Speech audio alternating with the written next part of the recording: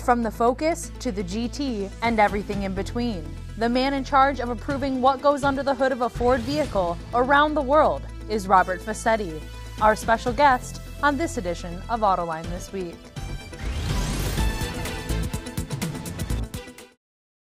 In the auto industry, you need a partner that can develop the next game-changing technology and mass-produce it quickly. BorgWarner can. Our expertise drives future mobility trends with fast-to-market solutions for clean, efficient propulsion systems. We understand the challenges you face. We know what you need to get ahead. We take innovation from the drawing board to the road quickly, providing localized production around the world. BorgWarner, your partner in propulsion system solutions for a cleaner, more energy-efficient world. And now, here's your host, John McElroy. I want to thank you all for joining us on Autoline this week. Today's topic is all about powertrain, and the reason for that is we have the Vice President of Powertrain from the Ford Motor Company, Bob Fascetti. And Bob, it's great to have you here on the set with us. Thanks, John. Happy to be here. Joining us today also are Bob Gritzinger from Ward's Auto and Lindsay Brook from SAE Engineering. And great to have the both of you on board as part of my journalist panel. Good to be here, John. Happy to be here. Bob, let's jump right into it. So many people say that we're on the verge of seeing the internal combustion engine go away because battery prices are coming down in the next decade. There's a lot of predictions out there that the market's going to flip over to EVs. What's your outlook? You've got to deal with both. Right. You're developing electric cars, you're developing internal combustion engines. Where do you see it going? John, the internal combustion engine is going to be around for a while. The good part is when you look at the degree of electrification, what I like to say is that you're transitioning from traditional powertrains to more electrified ones. But the first transition is a mild hybrid, 48 volts. You'll probably see more of that in Europe. It make more sense with manual transmissions. Then you see full hybrids. That's 400 volts. That requires an internal combustion engine. Then you go to plug-in hybrids, bigger battery, more you're able to drive longer on all electric range. Again, when you're out of electric range, the internal combustion engine comes on. You have to get all the way to battery electric vehicles before there is no internal combustion engine. So I think our future in that regard is going to be just fine for a number of years. So walk us through a few of these hybrids that you have coming. I mean, you've reported that you're going to do a hybrid Mustang, a hybrid F-150. These are things that wouldn't have been considered for electrification a couple of years ago.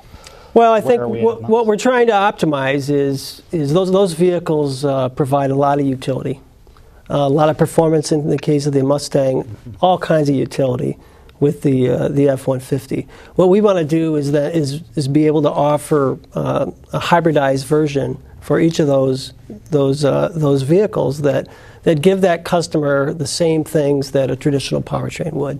So he'll be able to tow with a great degree on the F-150 side, and on the Mustang side, he'll get outstanding performance with an electrified vehicle. If you put an electric motor on the rear axle, let's say, it's going to be fantastic. But doesn't it just seem crazy, though, to have an electric Mustang?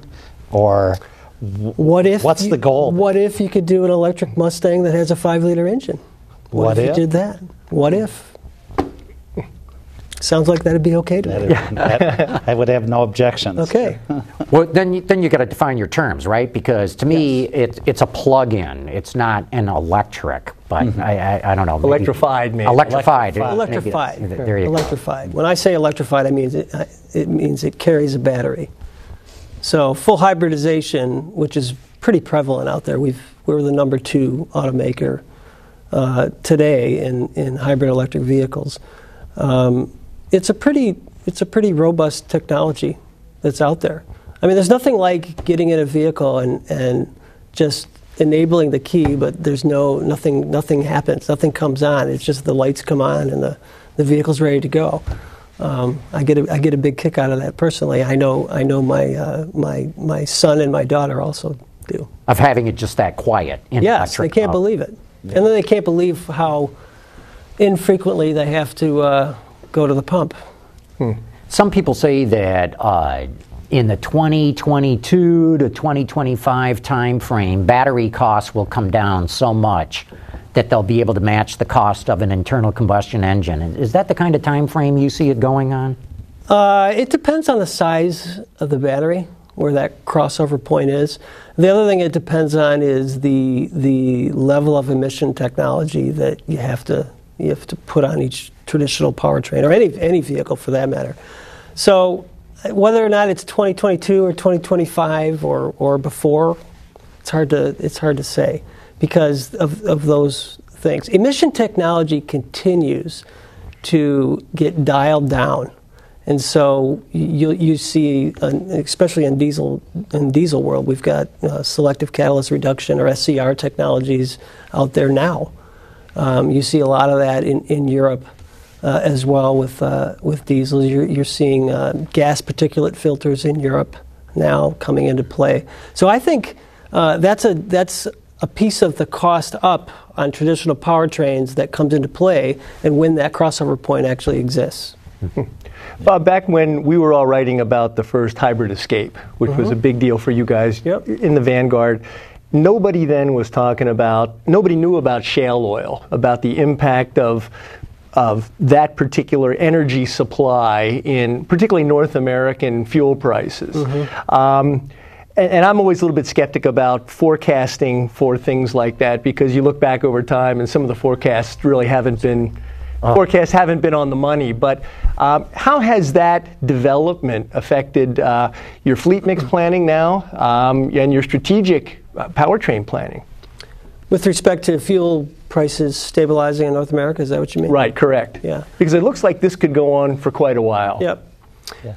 Well, I think I don't think fuel technology or fuel pricing, I should say, is going to drive the market. What you're going to see is it's going to be emission technology that's going to be, I think, more of a factor. And so some of the emission the emission requirements, especially in California, are becoming very, very stringent to the point where it's not going to make a lot of sense to offer what I'd call traditional powertrains without any additional technologies to speak of. Like electrification. That's what's going to drive you towards electrification. Then the other piece for us is we're a global company, and the rest of the markets, the major markets, Europe and China, are driving towards much more stringent emission requirements that'll drive us towards more electrified vehicles. So I think it's going to happen, regardless of what fuel pricing is in the U.S. So if we had if fuel prices had continued to go up for where we thought they were back when the first hybrid Escape came out, and we had maybe a more aggressive regulatory environment, we'd probably be in a bit different position right now. I would agree. Still you guys don't have the take rate that you thought you had back then on some of the electrified products. That's true, but at the time when we launched the Escape, we were on quite the learning curve at the time as well. And so I think we took advantage of getting out there early and finding out what worked and what the customers liked. And I think today, if you get a chance and actually drive a hybrid electric Fusion, let's say, it's incredible how well refined this vehicle is. And so I think a lot of that is from being in the technology for more than 10 years. That's allowed us to balance those requirements and give the customers what they want and what they desire. Matter of fact, last week in Vienna, I saw some Fusion hybrid taxis in town, which were a big car in Vienna, but there was a number of them. So, very good. Yeah, very good. Well, emissions provides a perfect bridge to where are you on the diesel F-150. Everyone else is just battling with diesel emissions problems, the latest being FCA. Volkswagen is still trying to recover, and along comes Ford to announce, well, let's do a diesel F-150 by 2018, which seemed like a long timeline when it was announced to get it through engineering, get it all certified and everything. But at this point, you may be looking at and that being a good calendar for getting that Yeah, I vehicle think to it's, market. And so where's that? It's a good one. We've been out with diesel technology on the Super Duty for a while. We were talking earlier about the 6.7. It's been fantastic for us. So in meeting emission requirements, we feel like we really know how to do it. We have a very robust process. And what I would say that I'm particularly proud of is we have a very rigorous process. You cannot get through the hoops and get it into production without meeting those stringent requirements. So I feel real good about where we're at. And I think 2018 in the F-150 is going to be, good timing for us. And I think the displacement of the engine is going to be a good fit. Will diesel get F-150, Bob, into 30 mpg plus highway? Are you confident about that? Oh, I'd have to shoot you, Lindsay, if I told you that number. Now you got a 10-speed gearbox. You guys were pioneers in the lightweight chassis, so this seems to be the missing link. Mm-hmm. Well, it's going to get good fuel, regardless of what that number is. But can I get pinned down on the number today? That's not going to happen. Not going to happen. How about in the 30s? I'm not going to say. High 20s. No. Bob, the problem with diesels, with some companies, Volkswagen and FCA, has come on the testing side. Now there's a lot more talk of doing on-the-road testing, not just sticking vehicles in a laboratory on a chassis dyno and measuring it there, but going out on the open road. What are your thoughts about that? Where do you think this is going to go? I think the emission requirements in the U.S. are actually more heavily loaded, with the US 06 cycle being one of the ones you have to pass. So I think it's more representative in the U.S., so I think i.e. what's in the lab is more representative of the open road. Right. In Europe, that's Europe, not the case. For a number of years, what you had to pass was called the NEDC cycle, which is a very lightly loaded. It's easy breezy. It's a lightly loaded test. The real driving emissions, RDE requirements, are much more representative. I'm in favor of that. RDE is what? Road? Real driving emissions. Okay, so I think, on the road. Yes, yeah. That would be one way to put it. The actual acronym they use is RDE, and so I do think that I think that's a good change, so that when you do pass emissions in the laboratory, it'll represent what any typical customer will do on the road. At Geneva this year, you guys showed a cylinder deactivation version of your 1-liter triple. 61 cubic inches, 1,000 cc, that can go down to a 2-cylinder engine. Amazing to me. And I've heard recently that that's been put off a little bit. Can you shed some light on that and for Europe? And would we likely see an engine like that, Bob, in North America? The vehicle, the size of the vehicle in Europe is generally smaller, where the 1-liter displacement engine can make some sense. I can't comment on the timing. I am not familiar with any delay to speak of. So, as far as what I'm engineering and doing, it's on track for what I know is the job one. What's kind of neat about this technology, or the variable displacement engine technology, is what we tried to optimize was when you're on a highway or you're on a flat surface, steady state, not too fast, because then aerodynamics comes into play.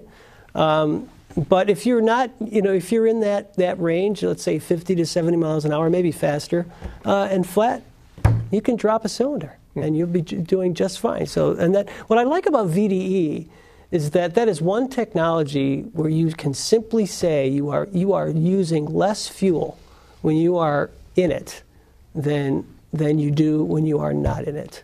It's very clear. But pumping losses is reduced. Well, sure, but pumping losses is less than if you're combusting. Okay, so it's a combination of the two. Yeah, so that's the thing. I mean, you are sending less fuel to those, to 2 cylinders versus 3. Will we see that technology in other Ford North American engines? One might. One might.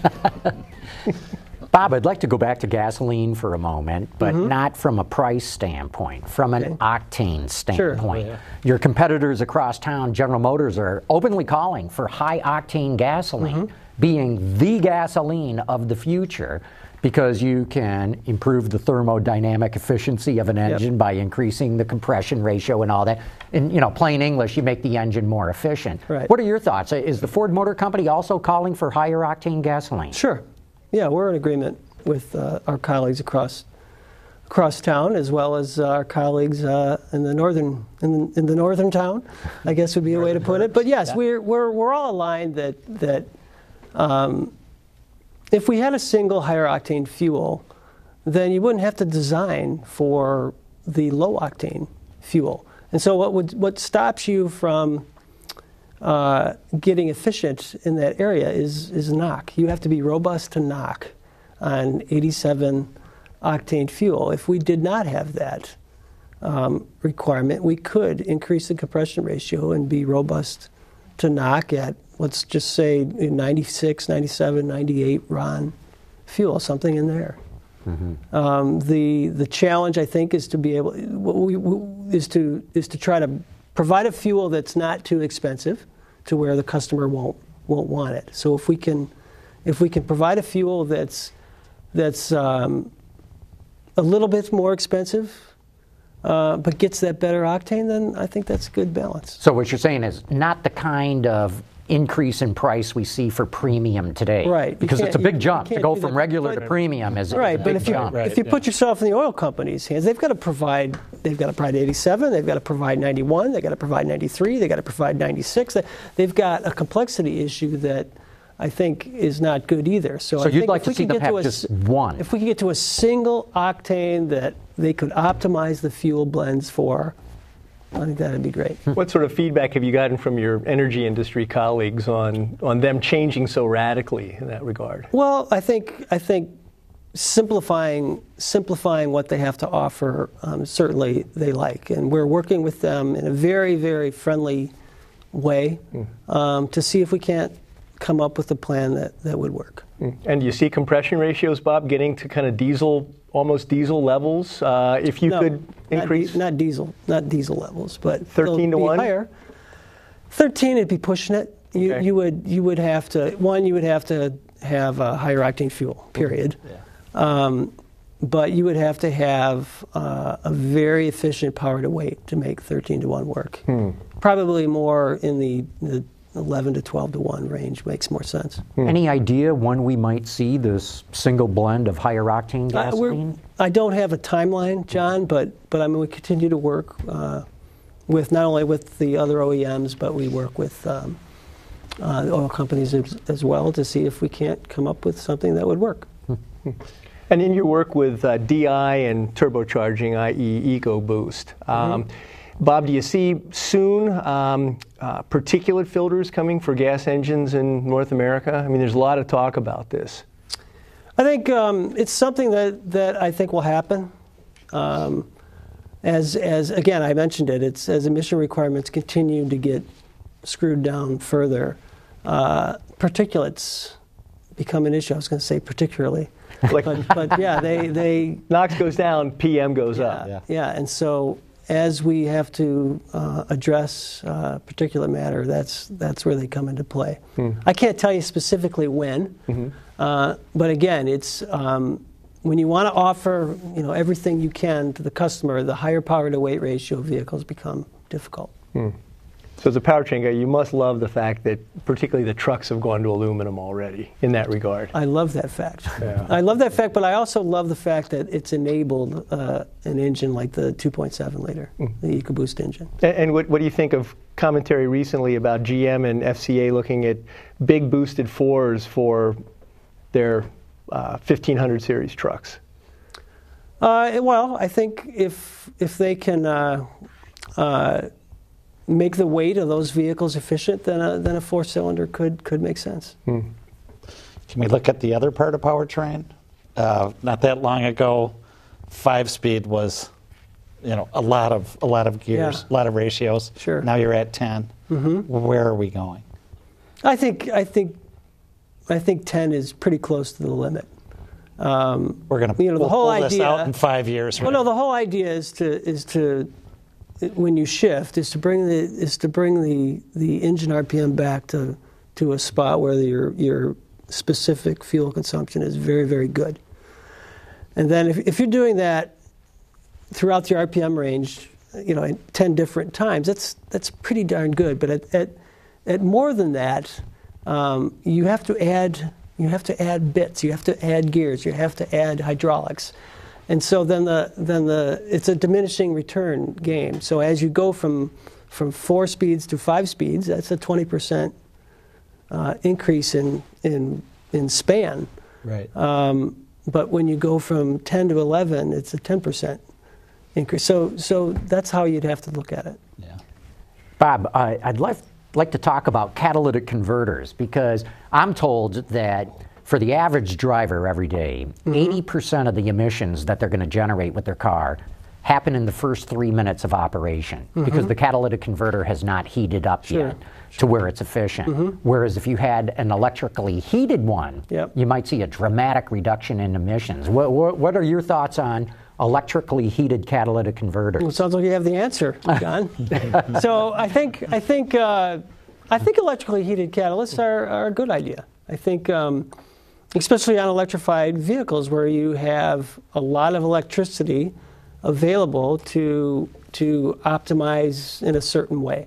So one of the things that we are certainly investigating is do you direct some electricity? So a typical, just so everybody understands, so typical full hybrid vehicles is a 400 volt system. There's a lot of electricity.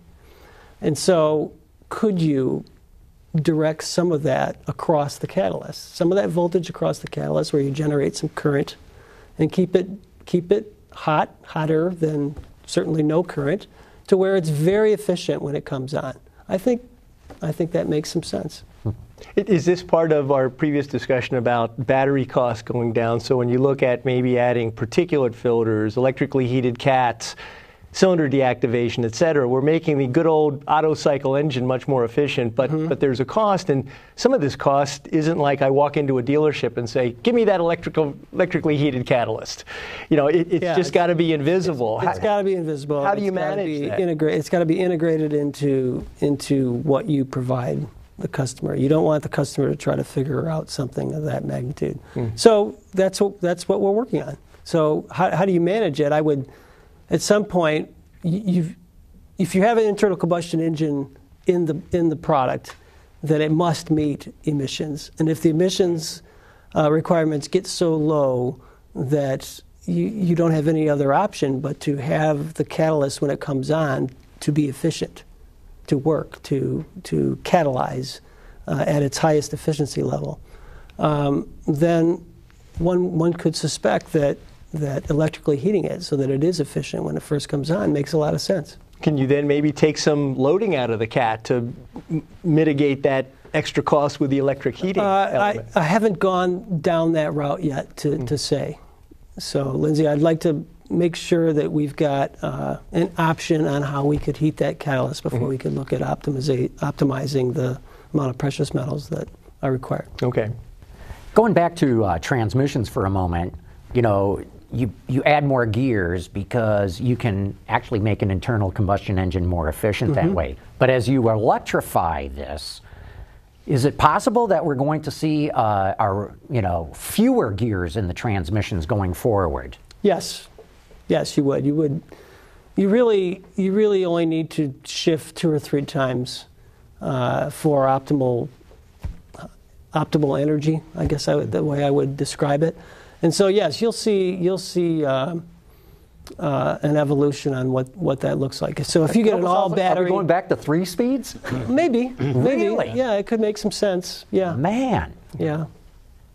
Why didn't you guys like CVTs? I'm driving a Honda. Honda's big on CVT. Toyota's got CVT, Nissan. And you guys tried it and had the, was it Batavia, Ohio, that operation. So proliferation of gear ratios and with step planetary automatics and CVTs. How do you look at those two technologies in terms of transmission? Well, traditional step shift transmissions, the one, it's what we know. It's what we know really well, and the amount of torque that it can handle varies widely. So we offer step shift transmissions all the way up through the Super Duty and the 10-speed and the F-150. You can't do a CVT up there. Mm-hmm. So if you look at where our profit margins are generated, it is in vehicles that are have traditional step shift transmissions, and so we want to make sure that business is protected. Can you dabble in CVT technology up to where the torque limits are? Yes. Mm-hmm. Yes, you can. But for us, it made more sense based on some of our experiences to optimize the step shift transmission. It's and coupled with EcoBoost technology, it's really worked out well for us. Is robustness, Bob, still superior in a stepped automatic versus a CVT? I can't say. In our experience, we've had more luck with, I don't want to say luck, we've had more durability with the step shift technology. Mm-hmm. I can't speak to how some of the other companies have done. Mm-hmm. We're down to the very end, Bob. Looks like you've got a question there.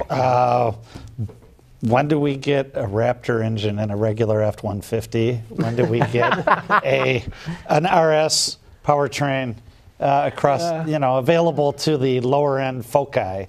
Yeah, well, the Focus RS.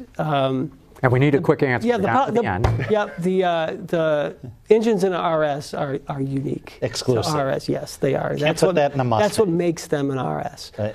Your question on F-150, we've got a 3.5 in the F-150 and a 3.5 in the Raptor. Yeah. So I think we're already pretty close to there. 450 horse and 500-some foot. So the answer is buy a Raptor, Bob. Yeah, that's right. Buy an RS. Look, I'm afraid we're going to have to wrap this up. Wow. Bob Fassetti, thanks so much for coming in. Sure. Very interesting Thanks, discussion. A lot going on in powertrain, clearly.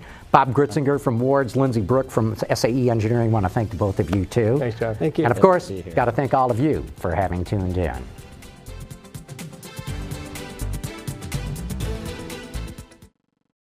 In the auto industry, you need a partner that can develop the next game-changing technology and mass-produce it quickly. BorgWarner can.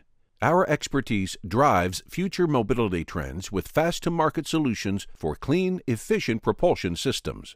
We understand the challenges you face. We know what you need to get ahead. We take innovation from the drawing board to the road quickly, providing localized production around the world. BorgWarner, your partner in propulsion system solutions for a cleaner, more energy-efficient world.